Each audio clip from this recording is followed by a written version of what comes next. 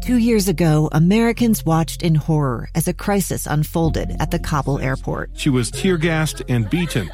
Images of thousands desperate to escape Taliban oppression filled our news feeds. More than 80,000 Afghans made it to America. But the story didn't end there. It was very cold. There was no power, no heat. Who would help our newest neighbors? I'm Andrea Smartin. In Stranger Becomes Neighbor, you'll hear the stories of some remarkable refugees who left their homes and their dreams behind, only to start over from zero. Their only possession was 3 blankets. And you'll meet Americans who stepped up to help them. You want me to come when you deliver your baby. What can one person do in the face of an international disaster decades in the making? That's Stranger Becomes Neighbor. Find us at kslpodcast.com. Follow us on Apple Podcasts or anywhere else you listen. Inside Sources. Inside Sources with Boyd Matheson. Welcome back. My name is Scott Simpson. I'm filling in on Inside Sources for Boyd Matheson, who's out of town. We've had a lot of discussion today about politics, and I think often people don't make the connection between what they learned in 8th grade civics, 5th grade civics, and in junior year civics in high school, and how that hits the road here. And, you know, there's been a little bit of press around that in Utah. We did not do so well. The UVU has conducted a study. Their Center for Constitutional Studies there at the Utah Valley University conducted a study, and they determined, based on some surveying of 942 Utah adults last fall, that we don't know what we're talking about as it relates to civics, that we're not that different than the population. And I don't think this is unique to us, but I'm not sure it's something that we should be very proud of. And I think that it's interesting. So UVU gave us a D.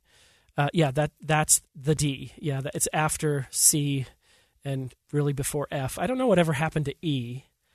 We're going to have to maybe have a show on that. Boyd can get to the bottom of that next week. But it is not a passing grade. I have some expertise, some experience with the letter grade D. I won't go into that either.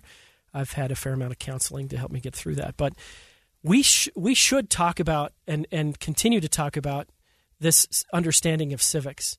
Everything that we do in this country boils down to civics. And the thing that's fascinating about this is we're not very good at civics, and yet the new pastime in this country is politics. We have a 24/7 news cycle that spends. We've got multiple networks that do nothing but talk about partisan politics in this country, which is the application of civics. It's the day-to-day use of civics and the interaction between the people and its government, and yet we don't know enough about it to give a passing grade. And again, this is a little bit of a rant, but I think it's important for us, and I try to wrap my mind around that. I know I was distracted when I was a junior in high school. I know that my U.S. history teachers would probably not count me as a model student, but I did. I took a trip to Washington, D.C. when I was in high school, and it changed my life. It changed my trajectory.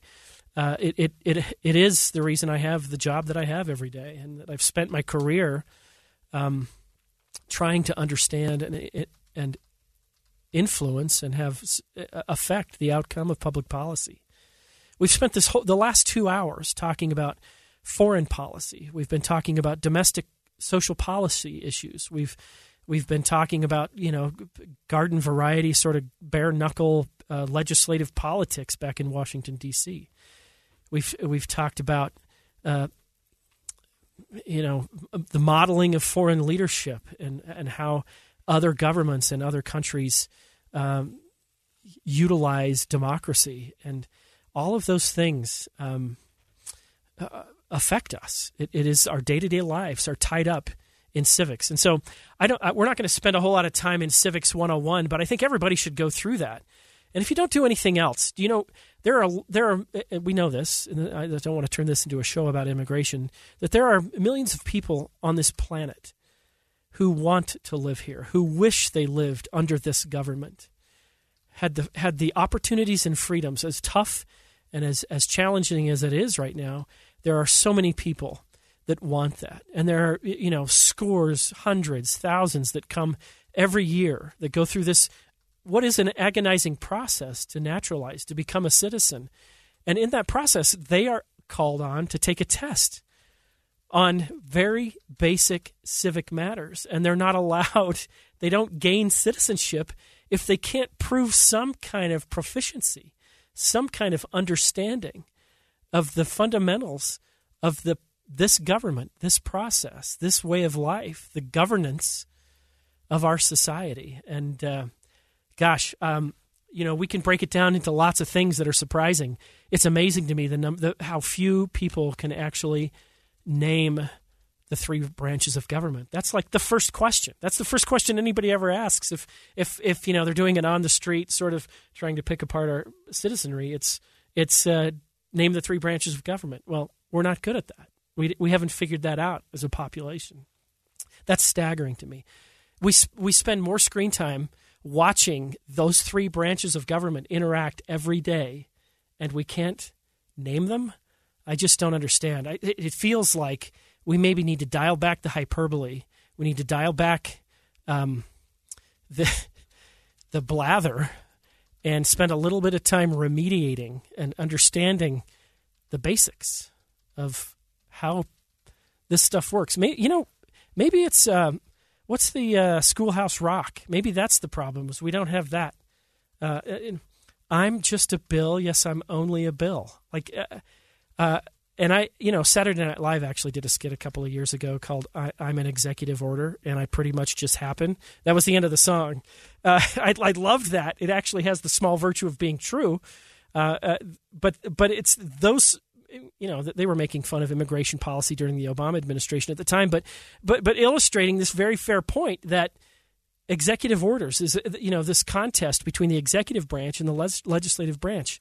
Everything that is going on today, that we talked about this January 6th commission. You got the legislative branch of government trying to hold an executive branch member accountable, and we can get all, sort of knotted up in what happens in the day-to-day use of and politics of this specific event. But that friction, that natural friction that exists between those three branches of government, it's like an art form. It is worthy of study and appreciation and understanding.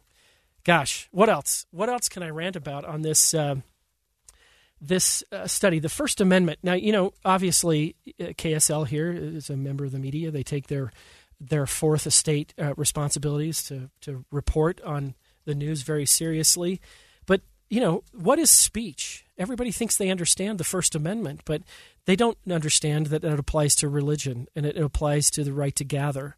They don't understand. I mean, very low numbers on all of that. 37% identified religion. Only 18% identify freedom of the press as political speech. And that's just one of the things that just astounds me. The right to assemble. Political speech is the speech that the founders intended to protect. And, I hope we can get our act together. One thing that I thought was interesting on this study is John Roberts, the Chief Justice of the Supreme Court. Only 20% of respondents knew who John Roberts was. And, I think some people would consider that a tragedy. Personally, I think John Roberts would consider that an honor. I think Supreme Court justices, they like to remain sort of cave-like and not understood in this faceless entity. And I think they've been tortured, actually, the last couple of months. That one of their members has obviously, they all go through confirmation, and those are brutal, and there's they get bludgeoned on their way in, but they all very quickly sort of retreat into that nameless, faceless entity and are very careful. And it's I know it's been torture for them to have so much profile of one of their members around a political issue. So maybe I'll cut us some slack on I'll cut us some slack on the Supreme Court because they like it that way. But there are no more excuses. There are too many things riding on this. We as a citizenry need to get better at this. I talked about, there are things that we care about, foreign policy, the economics, our day-to-day lives, the laws that we care about, the social policy that we care about, all come as a result of our understanding of economics. It's been a joy to be with you. Be sure to tune in next week with Boyd, and thank you very much. I'm Dave Cawley, investigative journalist and host of the podcast, Cold. Don't miss Cold's new Season 3, where I look into the unsolved disappearance of Cherie Warren, a woman last seen leaving her job at a Salt Lake City office in 1985. Police cast suspicion on Cherie's estranged husband and boyfriend, but never made any arrests or recovered Cherie's remains. Find Cold Season 3, The Search for Cherie, anywhere you get your podcasts.